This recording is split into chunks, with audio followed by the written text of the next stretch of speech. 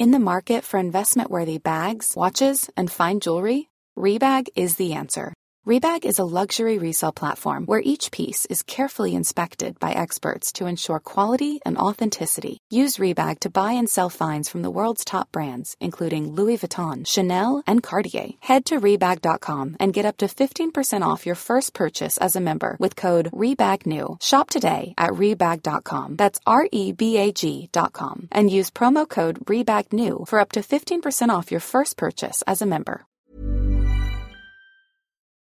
This episode is from Series 2 of Modern-ish Poets with Mark Ford and Seamus Perry. To listen to their first series and all other close reading series from the London Review of Books, sign up to our close reading subscription. Go to lrb.me/close readings or click on the link in the description. Well, welcome indeed to the what is the last of the second series of Close Readings, which, as you all know, is a series of conversations between us about modern poets who wrote in English. My name is Seamus Perry. I teach English at Balliol College in Oxford, and I talk in these conversations to my friend Mark Ford, who is a poet and a critic and professor of English at University College, London.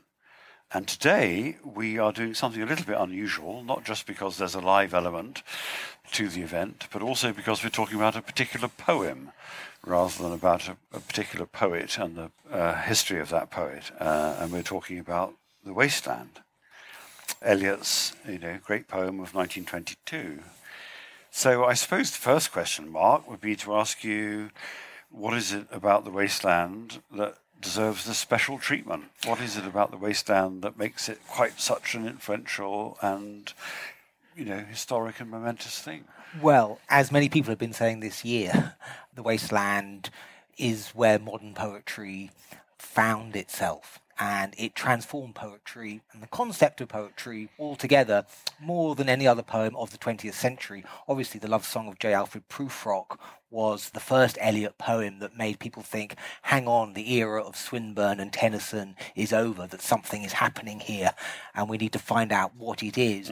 But it was The Wasteland, more than Prufrock or the earlier Eliot poems, which, Eliot wasn't initially at all popular. It was The Wasteland which became massively popular and influential, and in all kinds of different ways as well, in that it not only hit a sort of general readership that started slowly but gathered pace, but it became sort of central to the concept of what we do, which is teach English literature, to the whole concept of the English department. You could say that English departments exist partially to be able to teach The Wasteland. People sign up for courses because they don't understand what this poem's about, even with the notes, and they then get more notes. And this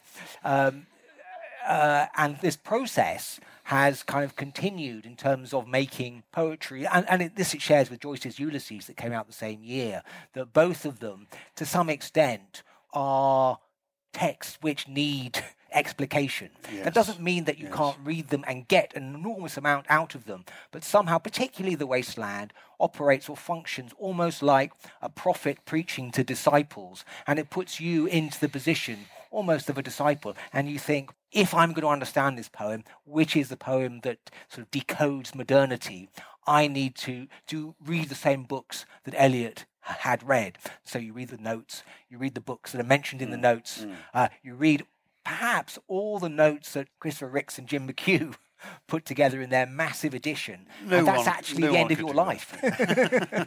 Yes. Well, you mentioned the notes. So the anniversary today isn't the first publication of the poem, is it? It's the first publication of the poem in book form in New York, published by Boney and Liveright. And that's, I believe, the first occasion on which the notes appear. Yes. Is that right? So what would you say, within the whole kind of cultural impact of this extraordinary poem, what role do those notes play, do you think? That there's a spoof element to them, and Eliot only wrote them because Boney and Liveright said, this is too short, this poem. 433 lines. Eliot Pound famously called it the longest poem in the English language, W-I-D-G-E, language in Poundian. And it does compress an enormous range of kind of references and allusions and different kind of layers of literary and cultural history. But it's still only 433 lines, so it didn't fill up, even with generous spacing, the 32-page booklet which Boney and Liveright had. So they said, how about some notes? And Eliot didn't really like the idea. Right. And he delayed and delayed, wouldn't do it. Eventually he did start doing it. And there's an element of kind of spoofery going on in them. Do you not think?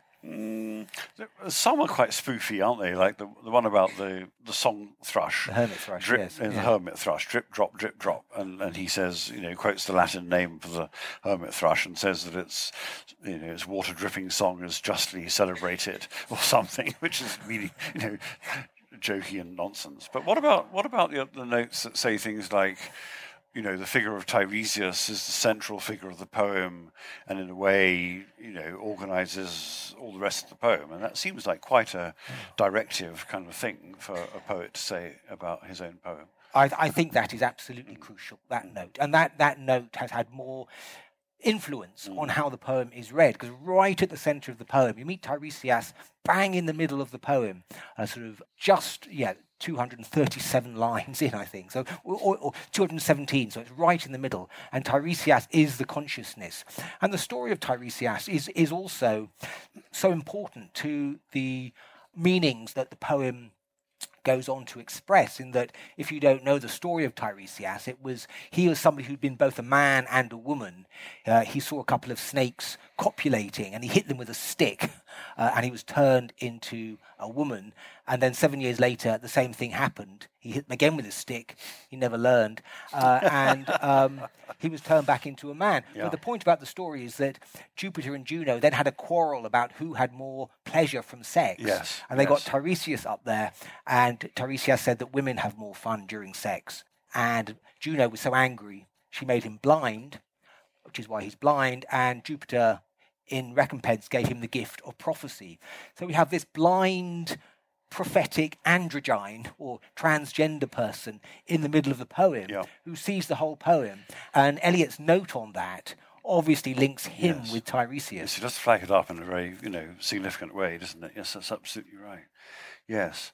So it's 100 years ago that this poem appeared in the particular version that we're talking about, and a little bit earlier than that otherwise. What should we say about the backstory of this poem? I mean, this is a poem that must have seemed to loads of people when it appeared to have come from nowhere.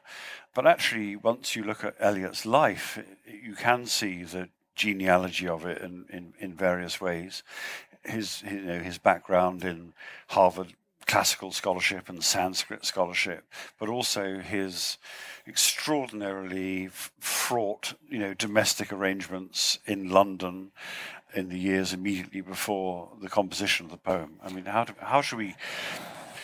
Eliot's famous for saying that poetry is impersonal, that the impersonality of the poet is the sign of genius, but at the same time, lots and lots of great scholars and critics, including people who have appeared in the LRB, have said, clearly so much of this poem comes out of his personal circumstances. I mean, how do we get our heads around that? Well, he was certainly had the ideal of impersonality, but looking back on that, one thinks, pull the other one, Tom. I mean, it's extraordinary the extent to which Eliot's poetry works by activating our fascination with the charismatic figure of Eliot himself, that he, almost like a kind of master criminal of some kind, like kind of Moriarty or Sherlock Holmes figure, seems to be weaving this extraordinary kind of narrative to which one feels there must be a clue of some kind. But you get a lot of violence in the poem. Think of the corpse buried in the first part, the burial of the dead. Yeah. Has it begun to sprout? Will it bloom this year? So there's very much a transfiguration of Eliot's own anxieties. And I suppose in terms of the context, there's both the sort of personal and there's the more kind of cultural context, that he is an American coming over to Europe initially, to Paris, and then to Germany, and then he settles or comes to England in 1914. And in that, he's in the tradition of, say, Henry James. I think Henry James was probably the most important precursor of this very, very well-educated New England, though Eliot grew up in Missouri, in St. Louis, but he was from a New England-style family. He was a Harvard man, though. A Harvard man, yes. He went to school at Milton Academy in Boston, so that he does belong to this kind of Boston Brahmin. Yeah.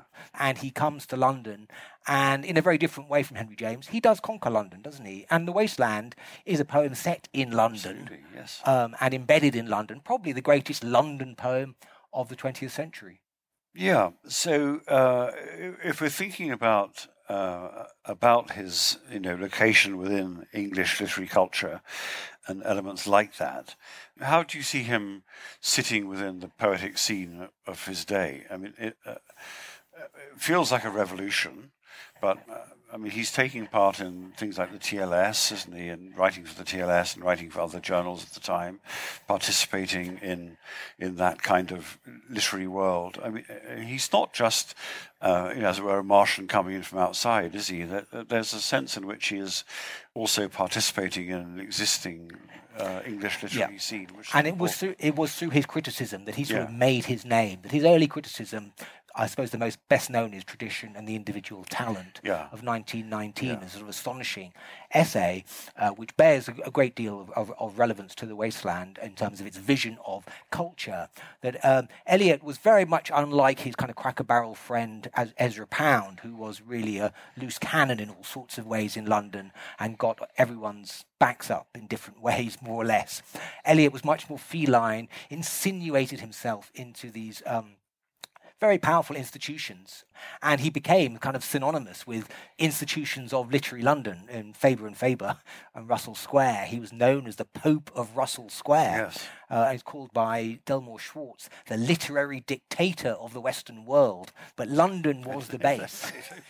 London was the base in which he achieved this, and London, it's worth remembering, in the early years of the 20th century, was the capital of the world in various ways. We tend to think of New York or being the most important place where everything happens, but actually, particularly for Eliot and Pound, and in a way which was perceived as a betrayal by fellow American poets such as Wallace Stevens and William Carlos Williams, coming to Europe was essential for their self-education, for their ability to develop into great poets, great writers. They had to come to Europe because of the centuries of cultural tradition, which are obviously present in The Waste Land, which goes back, April is the cruelest month, goes back to Chaucer, starts with Chaucer, and then goes on through Spenser and Donne and Marvell and Middleton and so on, right through to Baudelaire. And Paris is the other stop on that particular trail for both Pound and Eliot. So we're talking about a poem here which is quite paradoxical in a way, isn't it? Because it's clearly a very intellectual poem, a very academic poem, you might even say. So you need notes to it, or at least notes aren't inappropriate to it. But at the same time, as Frank Commode says in a wonderful essay he writes for the London Review of Books about Eliot, there is something about the Eliot effect which is much more kind of primordial than the intellect. It's about a shudder, is the word that Commode brings out of Eliot's own prose, about something which is kind of sort of visceral and shocking and primordial at some level. And that also gets into The Waste Land, doesn't it? It's a deeply intellectual poem, but it's also a deeply kind of pre-intellectual poem. Yes, and in that it connects, doesn't it, with early 20th century modernism's interest in primitive art, which you can see in Picasso or in Joseph Conrad's Heart of Darkness, which did furnish the original epigraph, but was replaced by something from Petronius, a Pound's suggestion that Conrad wasn't weighty enough to stand the dedication. But this obsession in the early decades of the 20th century with looking beneath the veneers of civilization to some kind of primitive impulse, a tom-tom, to use the phrase used in Portrait of a Lady, punning on his own name there, but the idea of drums which Eliot wanted to make use of in his play Sweeney Agonistes, to connect to this kind of primal surge of feeling. So it is dramatising the conflict between one's primordial urges and the super sophisticated intellectual atmosphere, which is rather parodied, isn't it, at the opening of A Game of Chess? In that the chair she sat in, like a burnished throne, glowed on the marble. Yes. She's a kind of figure of 90s-ish decadence, who is stifling and claustrophobic and is in want of some kind of energy. She's a sort of fake Cleopatra, isn't she? But also kind of a Cleopatra at the same time. Yes, exactly. That's true. The intellectualism of the poem, I think, is interesting, isn't it? Because it was clearly interpreted at the time, I think, as a very, very, brainy academic intellectual poem.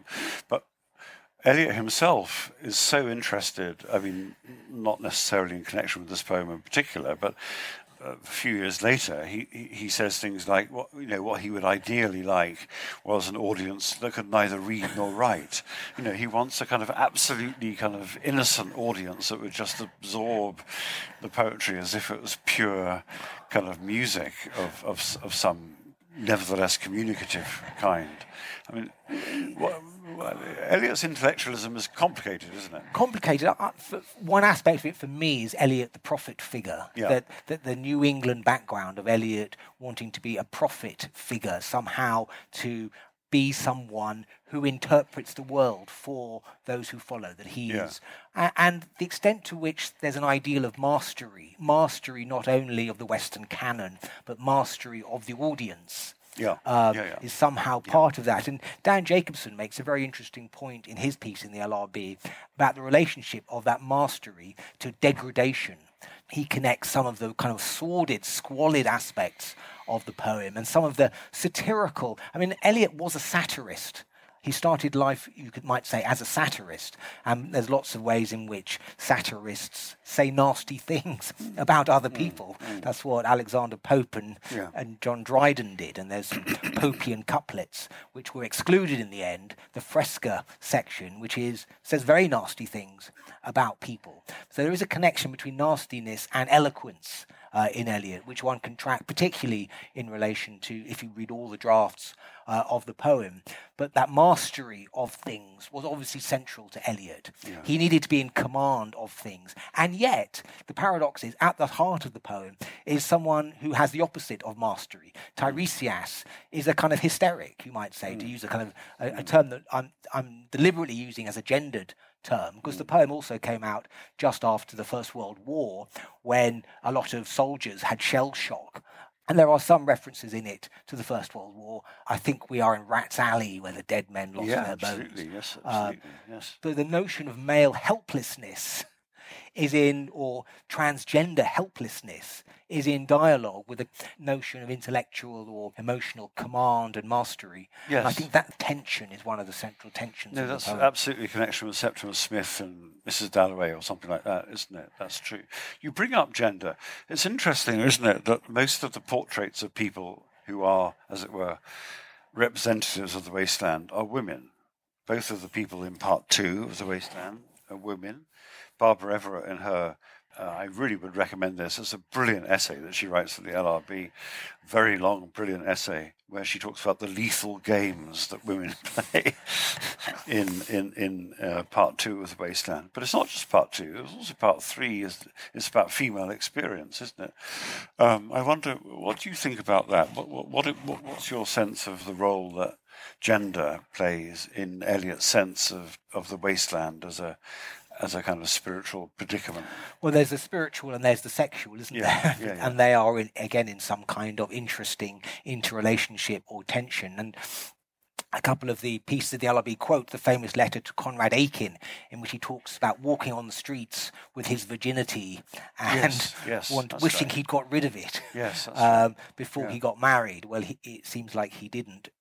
And the marriage to Vivian is obviously the kind of whatever has come out about this woman called Emily Hale, whom Eliot had met when he was quite young, in his teens, and whom he says he fell in love with before coming to Europe, but he didn't realise it, and he married Vivian, and then he wished he hadn't. Whatever you say about Emily Hale, and this is what Eliot's own phrase about her was that she would have killed the poet in me. Vivian, he goes on, nearly killed me, but she kept alive the poet in me.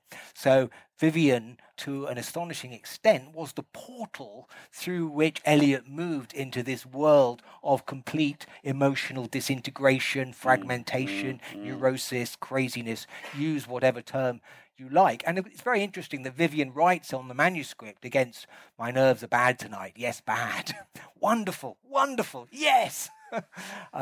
So while on the one hand she was the kind of muse figure for the disintegrating consciousness, the poem enacts, in other ways she was a collaborator in the creation of that particular way of writing poetry that, I mean, we haven't mentioned Freud and the id and so on at this point, but that's what's happening as well in this century, isn't it? You know, just later down my notes. But, you know, the whole, I mean, Eliot disliked Freud and the whole psychoanalytical interpretation of experience. He was dead against it. But there are ways you can construe it in those terms, which are quite interesting.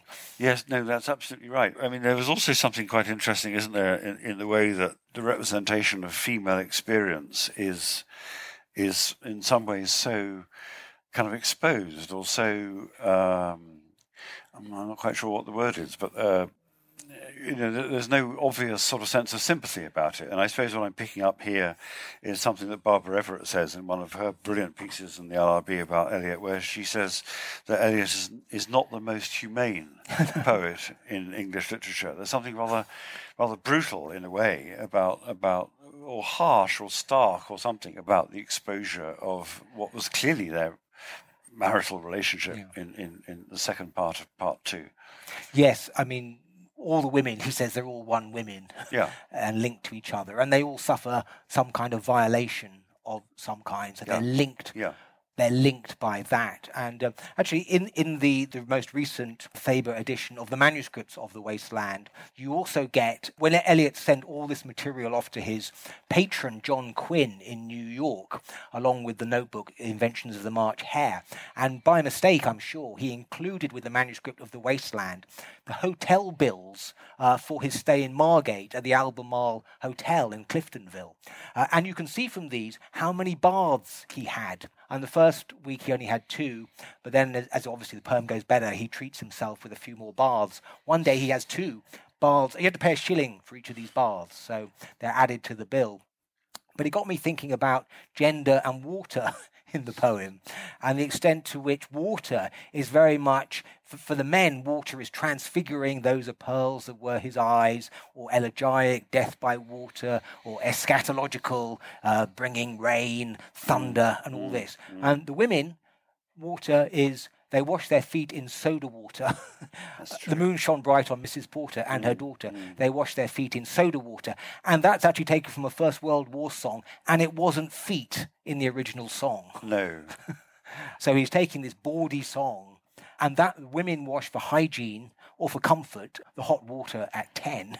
But for the men, it's all part of some enormously complicated and dignifying quest for spiritual purification.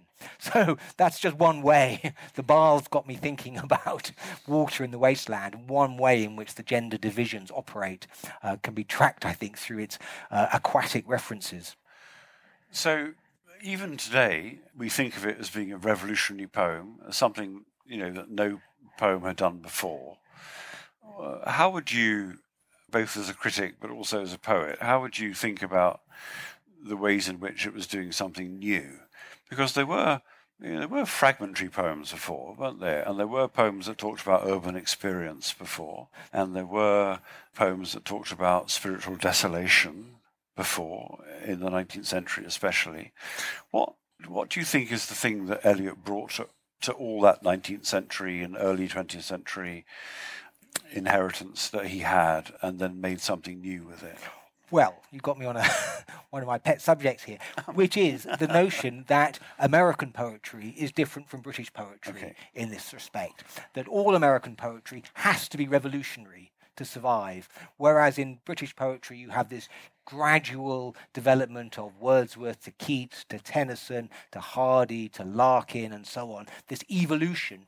Think of the American poets from the 19th century, remember. They're both completely from left field, Walt Whitman and Emily Dickinson. They're completely different from the mainstream of American poetry. So American poetry has always, the canonical American poetry is per se revolutionary. Yeah. So it's, and then you think of Pound or Williams or Crane or Stevens, they're all doing something radically different. So the concept of originality in relation to American poetry is quite different.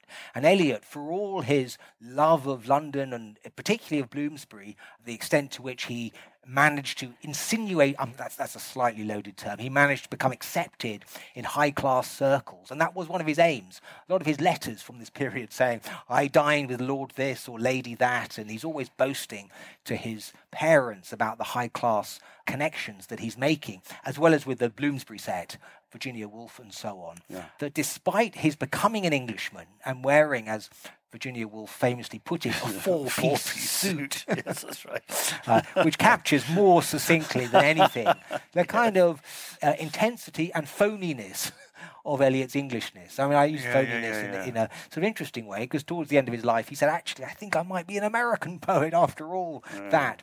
But to go back to your question, that fusion of intense personal experience, or, I mean, as you possibly know, the poem was written at a time when he was having a nervous breakdown.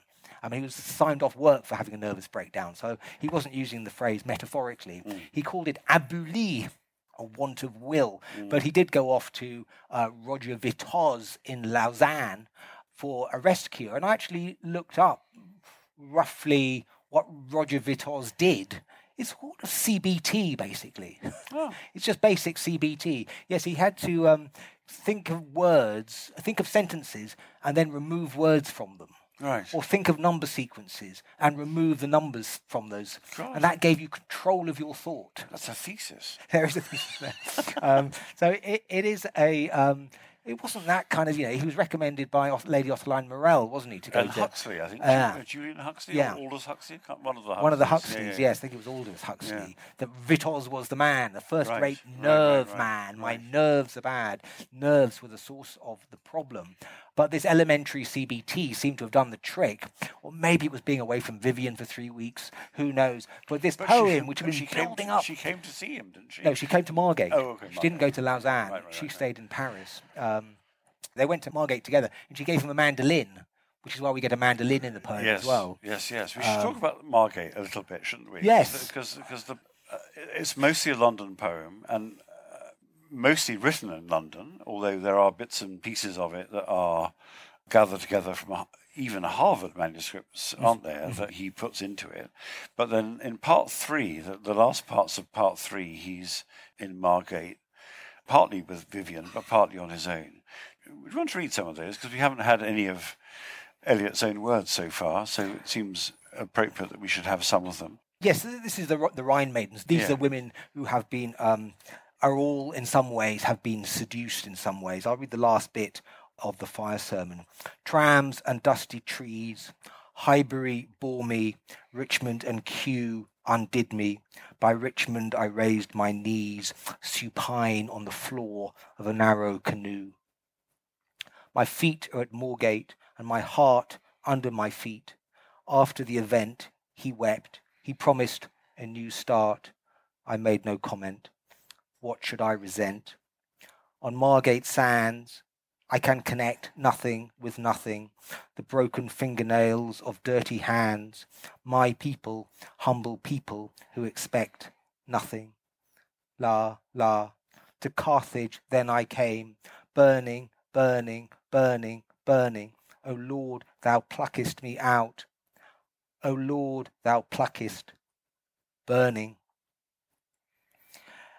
I mean, I agree that the bits from St. Augustine at the end are particularly radical. Yeah. I mean, just the ellipsis. Yeah. Just the removal of all the stuff. Just the burning, and O Lord, thou pluckest me out, O Lord, thou pluckest. Yeah. That, no one had done that before. No, that is new, isn't it? So in terms of the revolutionariness, technically, that is the invention of Eliot. And one of the interesting words that Pound uses on The Wasteland against the good bits is echt, the German for the real thing. Yes, or the authentic. Authentic, yes.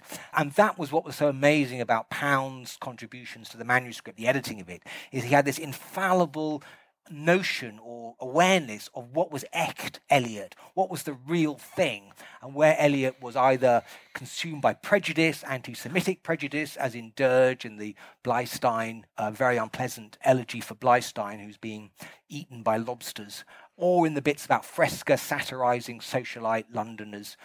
All those bits, Pound put a blue pencil through and said, no, not echt, but the bits that are real Eliot, the echt bits. And Eliot had no notion of this, it seems, that he had this vast, sprawling manuscript, and he couldn't tell what was good and what wasn't good. What was not good, no, exactly. Do you think there's anything that Pound suggested should be cut that should not have been cut? No, he just had it. The editorial, I mean, there's been a lot of talk about that this year, the editorial genius. And in that sense, the poem is a collaboration. It is a collaboration between two men, and that has inspired a lot of kind of homoerotic readings of the poem. I think I don't think Eliot fancied Pound at all. No. But Pound did write this bizarre thing, Sage Homme, and he's the midwife, and the Uranian muses and all that, and it has inspired all sorts of notions that the collaboration was somehow a kind of, was somehow... well, it was an extreme exchange of imaginative energies, you could say. Absolutely. So to that extent is mimetic of a very, very powerful, intense relationship between two people. But there was, yes, clearly no sexual element to it. Though there was a critic in 1956, I think it was, John Peter, who said it was about Jean Verdenal, about a young man who died. You must say something about Jean Verdenal. Well... He was Eliot's friend in Paris in 1910 and 1911, and he died in Gallipoli, and Prufrock and Other Observations is dedicated to him, More au Dardanelles. And obviously it was a very intense relationship for Eliot. Again, there's no evidence at all that it was kind of sexual in any way, but it was extremely intense for Eliot. And it's very wrapped up in Wagner and Tristan and Isolde and so on. Absolutely. Yes, I mean, this is what happens with The Wasteland. This is a good example that we spin off into all these other artworks. It's got an extraordinary centripetal force and centrifugal force that it both gathers into itself all these other texts, other seminal and not so seminal historical documents like Marie Leriche. Nobody would have read her particular account of going down a sled in the winter. There you feel free. None of that would have come to light had Eliot not happened to remember it and incorporate it into The Wasteland. There's a mixture of the canonical and the completely random. Yeah. But what holds them together is the centripetal imaginative energies of Eliot's own poem and Pound's in-tuneness to those energies, which managed to separate the wheat from the chaff. It is still, I mean, if you read the manuscript, is still one of the great marvels of the imaginative documents of the world. Is that going too fast, Seamus? Pound's contribution, you mean? The manuscript itself, which you saw. You've seen the real thing. I've seen the real thing in the York Public Library. Absolutely, yes, that's true. I mean, I would advise all of you to read part 4 of The Wasteland, which at the moment is a little tiny stub, Death by Water. And originally it was actually quite a long narrative about a disastrous sea journey. It was a disastrous kind of nautical journey which ends in a kind of sort of Titanic-like iceberg wreck. And actually there are bits of that. Pound cuts it all out and thinks this is no good at all. And Eliot humbly accepts his view. But actually there are bits of it that I think are really quite good. Yes. And as they're approaching the iceberg, one of the things that Eliot imagines the crew crying out as they get closer and closer and closer to this absolutely catastrophic iceberg is, "My God, man, there's bears on it." And that was the phrase when William Empson reviewed the first version of this facsimile edition that he chose for his title. I think in the LRB, actually. Yes, I think that's right. So, that was a great line. Empson spotted a great line which had been cut. And it was just reduced to this little stub, which is about Phlebas the Phoenician, who is drowning. And that was a poem originally written in French, wasn't it? Yes. In 1920, so Yes. some time before. And Eliot thought, well, should I cut that too? Yeah. And Pound writes back, no, needed absolutely where he is. Yeah, Phlebas needed absolutely. Yeah. Spelled ABSOLOOTLY. Yes, exactly. Read out part 4, because it's a beautiful part. Phlebas the Phoenician, a fortnight dead, forgot the cry of gulls and the deep sea swell and the profit and loss. A current under sea picked his bones in whispers. As he rose and fell, he passed the stages of his age and youth, entering the whirlpool. Gentile or Jew, O you who turn the wheel and look to windward, consider Phlebas, who was once handsome and tall as you. Yes. Well, why do you think it's needed absolutely where it is, Seamus? I don't know. I think what will happen, I don't know. What do you think? I think that Pound wanted it to be a 5-act play in a way, didn't he, really? So it had to be an act 4. And the elegiac strand and the burial. I mean, a lot of recent criticism has noticed how much necromancy there is in Eliot's poetry, how much he's concerned with people who have died. And this is something, actually, I suppose, that links him with one of his great bugbears, Thomas Hardy, whose poetry he hated. But Hardy also could only write about dead people. And Hardy and Eliot both had wives who caused them a certain amount of discomfort, put it no more strongly than that. And I think that to that extent, Vivian Eliot and Emma Hardy are similar in enabling these poets to achieve their greatest poetic expressiveness through their... that they offer a kind of, I've used the word portal, a kind of portal through which both of them travel to, or they could be seen as muse figures, though muse figures who are not benign necessarily. And Vivian really wasn't benign, I think, or at least she was fantastically interesting, though. And I suppose what Eliot meant when he said Emily Hale would have killed the poet in him is that she wasn't very interesting, although it has recently been suggested that Emily Hale, Eliot himself connected her to certain passages in The Wasteland in letters that he wrote to her, but he wasn't necessarily telling the truth. Or what's your take on the Emily Hale affair, Seamus? I don't know about the Emily Hale affair, really. It seems very mysterious and hard to pin down, doesn't it?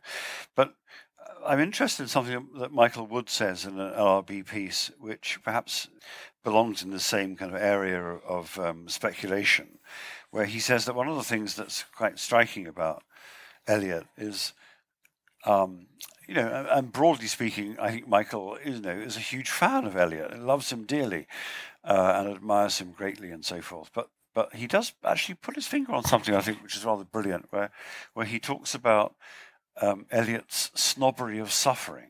That there's a kind of element within Eliot's imagination that thinks having a really awful time somehow puts you into the elite, or somehow puts you into a certain kind of emotional or sort of psychological aristocracy that most people who are wandering around the world aren't admitted to, because somehow your suffering buys you admittance to that world. What do you think about that? Well, there's that letter to Middleton Murray about the stony places. He writes, and Murray writes to him saying, he refers to stony places, and Eliot writes back, you don't know anything about stony places.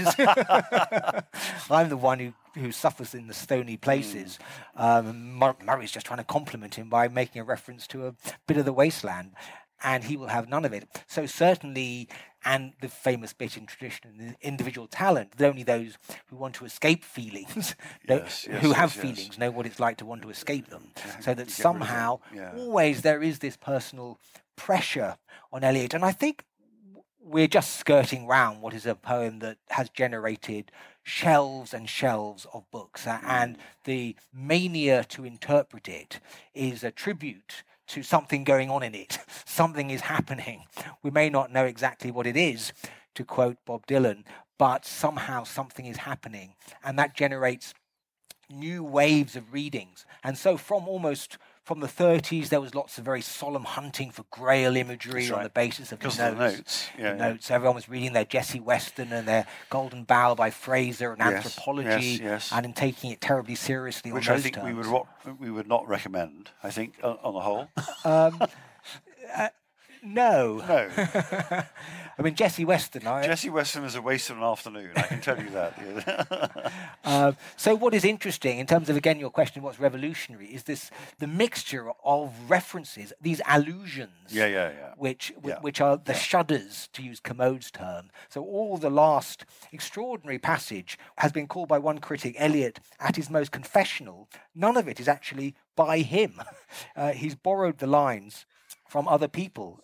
Pues escose nel foco que lia fina, quando fiam Q Kelidon, O swallow, swallow, le prince d'Aquitaine à la tour abolie. These fragments I have shored against my ruins. That's him. That's Eliot. Yeah. It's the only line that's Eliot. Yeah. Why then I'll fit you, Spanish tragedy. Hieronymo's mad again. Data diadvam damiata. Shanty, shanty, shanty. One line, and yet this is pure Eliot. Eliot had his most confessional, at his most personal. It's an astonishing feat to have been, mature poet steel was the phrase that he used for what he was able to do. And reading for him was an experience. Other people have experiences, in life. But for Eliot, reading, and I think there's no similar, the only one I can think of similar is Milton in that sense, to which that's right. The accumulation of scholarship. Of course, Eliot despised. Yeah. Or he changed his mind a bit later. A bit, but not much. No, that's true. So one of the reasons that we're talking about it 100 years on and has come up so much this year is the extent to which it's able to generate new interpretations, new kind of ways of reading it, responding to it. Like you, I teach it year in, year out, and my students are always, wow. I know. That's amazing. It is true. And I said, yes, it is good. It is perennially new. It's an extraordinary thing in that respect. But that line, these fragments I have shored against my ruins, it's such a fantastic line, isn't it? Because you don't know if it's emphasizing the shoring, so that something has been saved or something has been somehow kind of redeemed or mitigated, or whether it's actually emphasizing the ruins. That, I've done the best I can, but I'm still in a condition of ruin. So it absolutely captures, doesn't it, the structure of the poem. You don't know if the poem is a cohesive, achieved unity, or whether it's just a bunch of stuff that doesn't really add up. And because of the later Christian conversion and all the later Eliot, we tend to read it as a kind of purgatorio poem. But there's actually nothing in the text to suggest that it's a Christian poem. Nothing remotely. And he told Stephen Spender later in life that when he wrote it, he was thinking about becoming a Buddhist. So there's a real, there's absolutely no doctrinal kind of certainty about this poem at all. And that line that you bring out, I think, absolutely captures that kind of radical kind of ambiguity about whether this is the thing or just a process that hasn't really come to it. And there's just so many trails that you can follow. Absolutely. And it's just trail after trail. And it can lead you a long way from the poem. And some of the LRB pieces, there's a couple that I wrote that are about, one's about the queer theory on the poem. And it's just, you think, well, wow. I'm amazed that Eliot can be in the queer pantheon without, on the evidence that there is, but it is incredibly suggestive in all kinds of different directions. I think for me, there's a paragraph from an essay by Randall Jarrell of 1962, which captures, I think, there's criticism that you can read till the cows come home. And Jarrell says, what's all that about? I'll read it, if I may. Let's finish with this. Yes. This would be a very good way to finish. And take some questions afterwards. Jarrell writes in 1962, he's summing up lots of American poetry, and he talks about Eliot. Won't the future say to us, in helpless astonishment, but did you actually believe that all those things about objective correlatives, classicism, the tradition applied to his poetry? Surely you must have seen that he was one of the most subjective and demonic poets who ever lived, the victim and helpless beneficiary of his own inexorable compulsions, obsessions. From a psychoanalytical point of view, he was far and away the most interesting poet of your century. But for you, of course, after the first few years, his poetry existed under sea, thousands of feet below that deluge of exegesis, explication, source listing, scholarship, and criticism that overwhelmed it. And yet how bravely and personally it survived, its eyes neither coral nor mother of pearl, but plainly human, full of human anguish. Yes, very good. Very good. Thanks very much. Thank you. And we have a little time for questions, if anyone has any. I've got some from the World Wide Web to kick you off. You mentioned Vivian, his wife's role, as what you term his muse. Is it not the case that she would enact or perform or make vivid overheard conversations in different voices, which he was able to draw on? Did this vivid use of argot free him in his own use of rhythm and energy? She was a good mimic, wasn't she? I mean, I think that's true, yes. And she had a quite savage wit as well. It was, yes, Virginia Woolf called her a bag of ferrets, didn't she? Which was not entirely complimentary. So you didn't want to be clawed by Vivian. But I think, yes, to the extent that the pub conversation, she rewrote bits of the pub conversation, which was based on their Ellen Kelland, who was there. What do you want to get married for if you don't want children? Yes. That was her line, wasn't it? That was her line. She contributed that line. Yeah, yes, exactly. There's quite a few lines. So she did have an ear for speech, and they obviously shared their jokes together. They shared observations of different people together. So there was a collaborative aspect of their relationship, which you must think is you don't get many characters in the post-Vivian poems like Four Quartets. There are no people in Four Quartets. No, that's true. Whereas the early Eliot poet stuff is full of people, often satirically or disparagingly presented, but people nevertheless. I think they were very fond of each other, but I think it just all went wrong. But she was ill. Yeah, she was ill the whole time. Yeah. And if she wasn't ill, he was ill. Exactly, yeah. I just wondered about in terms of language, in the Four Quartets, I think it's Burnt Norton, he talks about the limits of language and kind of grasping for the right words. You've talked a lot about how he, in The Wasteland, the bunch of stuff in terms of him talking in so many different kinds of voices and languages. Is he still grasping for the right words in The Wasteland? Yes. I think his own inner censor is a really interesting one. If I could speak as a poet in relation to this, when you're writing something and it doesn't work or you cross it out, it's not echt.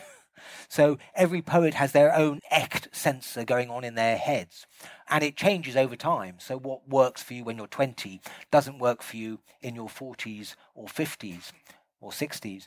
And by Four Quartets, it had changed a great deal, and there's a kind of meta-poetry going on there, a discussion of poetry itself as a concept. And I love Four Quartets. It's a much more, it seems a kind of rather grave and grand poem, but a lot more turbulence is going on underneath it than one initially notices. That turbulence is foregrounded in The Wasteland. So the bit I read about Carthage burning, Pluckist, it's really juxtapositions, jangling. It's all over the place in terms of the the electricity of the words is something which isn't buried within syntax. So syntax is a way of kind of controlling or managing those energies. So to that extent, The Wasteland, and Eliot felt this about the poem himself. He didn't quite know how he'd written it. And he said to Ford Maddox, Ford, there are only 30 good lines in it. See if you can find them. Yes, exactly. And he couldn't. He couldn't. He said that. And Eliot thought the bits he wrote when he was in Lausanne with Roger Vitoz were a bit about the hermit thrush and the water and no water were the only good bits. Slightly just baffling, just a baffling observation, really. So when you get the poem itself, there's lots. The interesting thing about the drafts is there's lots of bits that are no good or don't work or that are right not to be there. It's right that Pound cut them out. And that is very, very uplifting for other poets who read the manuscripts, thinking, wow, he didn't get it right first time, why should I? So I think, to that sense, it's very instructive and interesting to look at how the right words... And there are passages where he just can't quite get it, and you see him reworking and reworking until it arrives. He's also, obvious thing to say, he's a very intellectual poet, but he also thinks that poetry comes from some place in your mind which is primitive. He says that in loads and loads of places, that there's something, pre-civilized about the place where poetry comes from. And he talks in the 1933 lectures he gives at Harvard about the origins of poetry. So he's talking to about the most urbane, educated audience he could possibly be talking to. And he says, I think that poetry probably starts with the savage beating a tom-tom in the jungle. And he's talking to a group of Harvard academics and students. So there is a real tension, isn't there, in a way, between the conscious mind and the way that works in Eliot and the fact that it all comes from some place that you have absolutely no control over at all. And he thought of meaning he compared to the bit of meat that a burglar brings along to keep the dog, the watchdog, quiet while you burgle the house. So, and what is also interesting about Eliot for the poems is that they build up for him over a period, that it's like a feeling that's growing and growing. I've got to get something off my chest. And it grows and grows. He doesn't write anything. And then suddenly it comes out. And he will write the whole of Sweeney Agonistes in a couple of nights. He boasts about writing The Journey of the Magi, 45 minutes between church and lunch with the aid of a bottle of Booth's gin. So somehow the poem is building and building and building in some subliminal way, and then it bursts out on the page when the inhibitions have been released in some way, and then the inhibitions come back. He talks about this in The Use of Poetry and The Use of Criticism. Yes, that's right. Absolutely.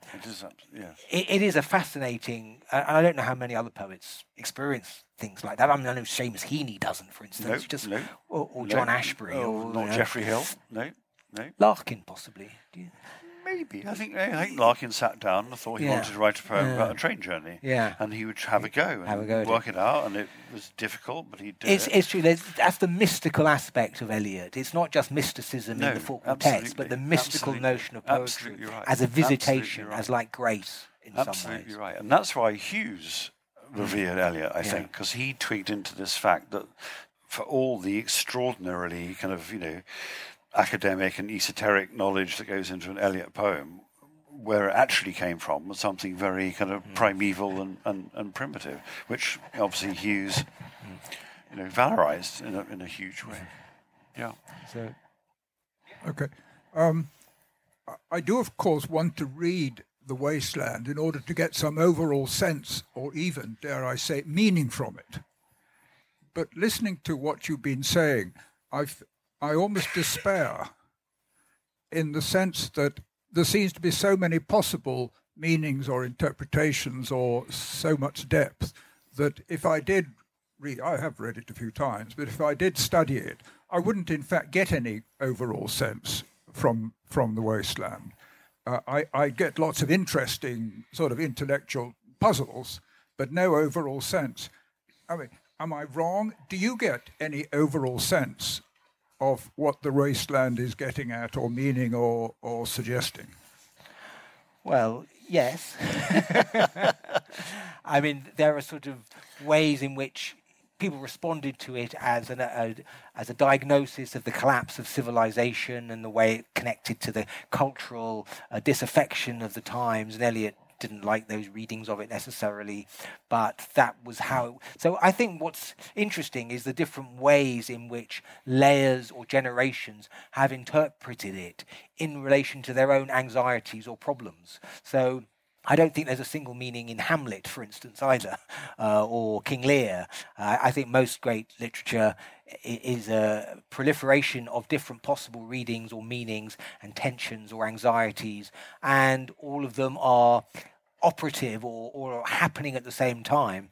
But I think the case of Eliot is interesting, and on the one hand, there is this strand of him which does seemed to think that he could be a prophetic figure who could decode modernity. But the solution that he comes up with in terms of meaning, in terms of his overall career, is one based on the Anglican Church and kind of Anglo-Catholicism. So religion becomes the overall meaning. And so if you pressed him in relation to this particular question, then overall he denounces very often in writings from the 30s onwards secularism. Secularism is evil. It's the devil. Liberalism. They're all they're bad. Poison really terrible things. Yes. And that's where Eliot and Pound were so extraordinarily different. There's a famous occasion they met in Verona, and Eliot says, "I think I'm going to hell." And Pound says, "I just don't get it. Just don't get it. What are you on about?" But Eliot writes to his mother saying, "It's okay, I'll see you again in heaven. We'll both end up in heaven and I'll see you there." So his faith, his religious faith was his way of interpreting the world to a great degree. Yeah. So you can read The Wasteland in relation to that if you are very keen to fit it into the Dantescan scenario of the early poems of the Inferno. Wasteland is Purgatorio, 4 quartets are Paradiso. That's a kind of Dantescan structure that can be imposed on Eliot's development, though it leaves out an awful lot, I would say. David asks, keeping things psychological, if Eliot needed Pound to uncover the authentic poem poetry, does The Wasteland become a piece of almost automatic writing? Maybe ties in with his description of an ideal audience, not a poem for the mind, but for or from the subconscious. Well, he did describe The Wasteland, that he wrote it when he didn't really care what he was writing, and that was a sort of throwaway remark, that to an extent, automatic, with automatic hand, the phrase automatic hand occurs in the Typist episode, and the notion of the automatic. Certainly that was his experience of when the muse visited, when his inspiration was flowing. There was a kind of automatic aspect to it, that these things have been building up, and when finally the dam burst, there was a sense in which it emerged from him. But I wouldn't call it, he wasn't interested in surrealism in the sense that he wasn't interested in André Breton, Philippe Soupeau's experiments in automatic writing. He thought that sort of created nonsense, so it wasn't particularly. So his automatic is actually a transcription or transfiguration of subconscious patterns, or music really is the phrase one might think of, that the music suddenly emerges and Seamus, anything? No, I think you're right about music. So he talks about the auditory imagination, doesn't he? And says that in a way what drives poetry is the auditory imagination, which is to say that you create lines that have a particular kind of especially compelling music. And then I suppose once you've done that, you can stand back and look at them and think, oh, goodness, that contains some meaning as well. But it's sort of, I think that's the implication of those remarks about the auditory imagination, don't you? Yes. And it's driven by something which is pre-verbal or pre-conceptual, but then once you've done it, then you realise that there is something conceptual that's contained within those lines that you've created. I'm currently translating Jules Laforgue, as I mentioned. What a coincidence. Yes.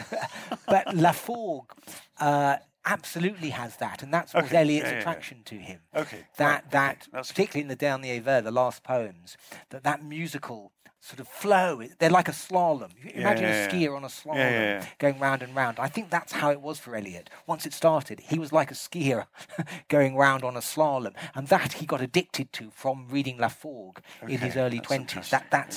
That's what comes to me when I'm translating Laforgue. I get the sense of how he incarnated for Eliot this musical compulsiveness, repetition, and the kind of inner rhymes going on, which has its own momentum. Yeah. To which so the agency is partly abandoned when that's happening. Yes. And the mastery comes later, or it's kind of that again, the passive active in some kind of perfect balance with each other. I just wanted to hark back to this contrast between Eliot, the academic poet, and Eliot, the visceral poet, let's say. And I was just, I was thinking about what you said at the beginning about the notes, that they were added later on. So is Eliot in a way shaping our perception to read him as an academic poet with the addition of those notes? And then also, is it almost like he's wearing two hats, giving his own exegesis? And does that inspire the wider world to also sort of attribute a need for exegesis and like an additional need for exegesis to those poems? And maybe also in connection to that, what you said about the wasteland acting as a centripetal force. Again, by now it would almost do that through its canonical status. But if we sort of look back at its historical context, is there something specific within the way that the poem is set up or fashioned that has that centripetal force that imbues it with it? And maybe just a last thing. Sorry. Not more. Very briefly, just the element of collage. If you have any thoughts on that. Oh, start with the collage. Yes, that's the great invention. That is the great invention of the modernists of Eliot and Pound. Collage. You said it in one. We didn't. How come we didn't say that, Seamus? I don't know. We didn't mention it. I blame you. It is a collage, and collage becomes the 20th century mode, and it is the primary sort of creation of collage and all the different pictures. He do the police in different voices, all the different collaged pictures come together, and that juxtaposition is the central ideal of imagism. The apparition of these faces in the crowd, petals on a wet black bough, to take the most famous example by Ezra Pound, that juxtaposition, movement from one to another realm, that is how collage functions. The notes certainly give it this kind of spoof scholarship and suggest that there's something much more planned and orderly and determined and preconceived about it than there was. And Eliot did actually love playing games. He was a jester. I don't know if his wit has come over in our discussion of The Wasteland, but it is very funny. The poem is very funny. And Eliot's wit and his kind of love of practical jokes, he loved Groucho Marx. He enjoyed pranks, which are not that funny to us, but on his Faber colleagues, didn't he? He was always known as a joker. So the notion of the practical joker, you get it in Cats more perhaps, but also in Sweeney Agonistes is the practical joke, but sort of spins out of control in various ways in that play. So I think he did enjoy these different roles and spoofing people, and it connects to the notion of meaning that we believe, and also that we believe we understand things or meanings when we don't. Part of what a satirist does is undercut people's assumptions. So Eliot undercuts people's assumptions, and he likes puncturing people's illusions. And that is one of the functions of a satirist, which is then in contrast with the lyrical aspects of the poetry, like the Hyacinth Girl episode, for instance. So in terms of collage, it enables him to have all these different genres interacting with each other, and one not winning out over the other ones. They're in a kind of a fruitful tension with each other. And that possibly, again, is one of the revolutionary aspects of the poem, that its structure, to go back to your question, allows these different elements and different genres, different registers, different tones, different characters, all to be within this cosmopolitan, polyglot setting, and to coexist with each other. So that is revolutionary and inspiring and liberating as well. Yes, I completely agree with that. At the same time, there's a negative case to be made about it, which is that the collage means that you actually have just bits of discourse that sit next to each other and never actually engage with each other. And so you could say that there was something extraordinarily, non-discursive about this way of writing. And William Empson, for example, thought that the imagistic way of writing, which is what he thought The Wasteland was the masterpiece of, was actually a way of making you be very stupid, because you weren't actually engaged as you were if you read an 18th century poem by Dryden or Pope or something like that in some kind of argumentative. I mean, there's no argument to the wasteland. I don't mind this, but there is an argument against the method that would say that this is just a way of offering us kinds of literature that do not involve themselves in the kinds of argumentative language or discourse that might actually make us think more about ourselves or our lives or our society or something like that. Yeah. But just to go back finally to your point about the critic and the poet, they're sort of distinctive aspects of Eliot's consciousness. Yeah, that in there's his criticism and there's his poetry. And there's a fascinating dialogue between them, which we can't unpack here, but that's what's going on. And Terry Gilton actually has a wonderful piece in the LRB partly about the fact that Eliot as a poet is so completely and utterly different from Eliot as a prose writer.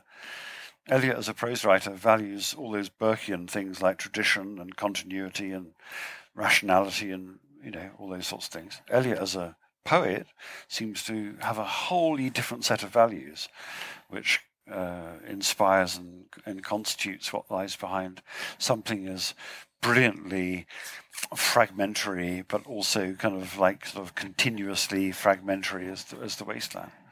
But nothing that the prose writer Eliot you'd think would ever have approved of. Okay. Oh, was that a... No, that wasn't it. One more? Okay, one more at the back. Why not?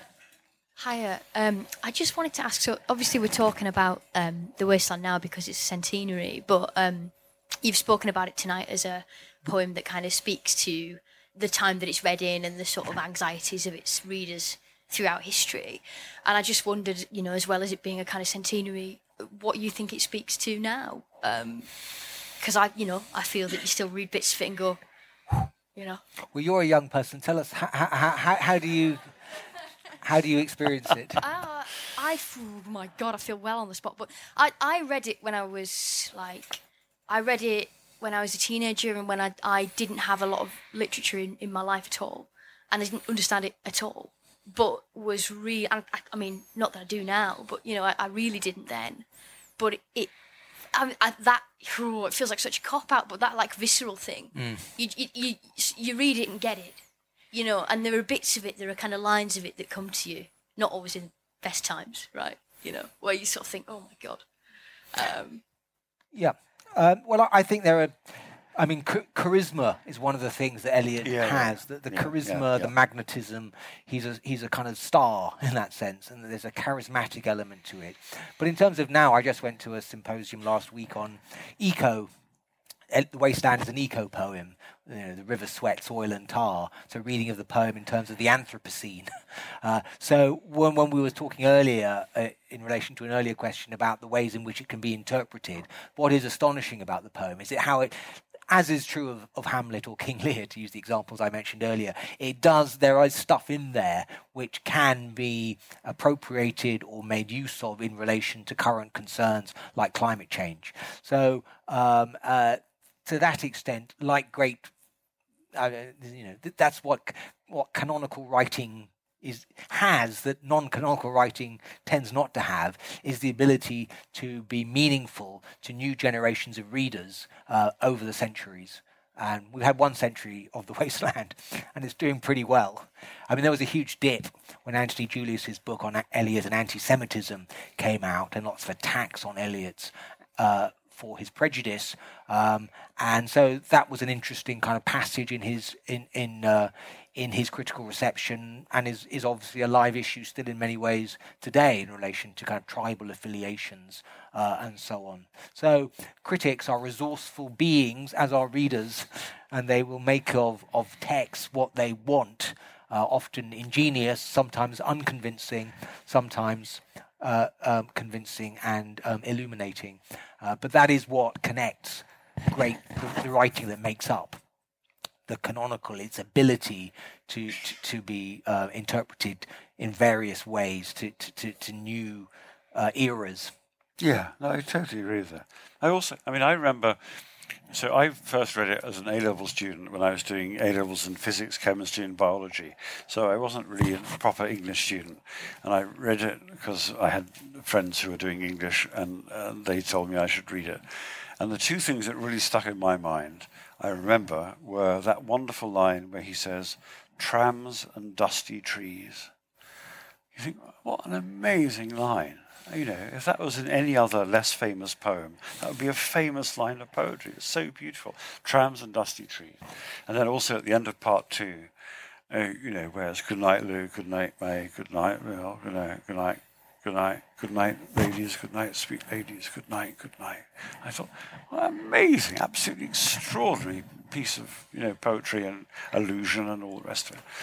So, you know, these you know, the bigger questions didn't really occur to me. It was just about the local, you know, the local brilliance. I mean, Eliot's locally so brilliant.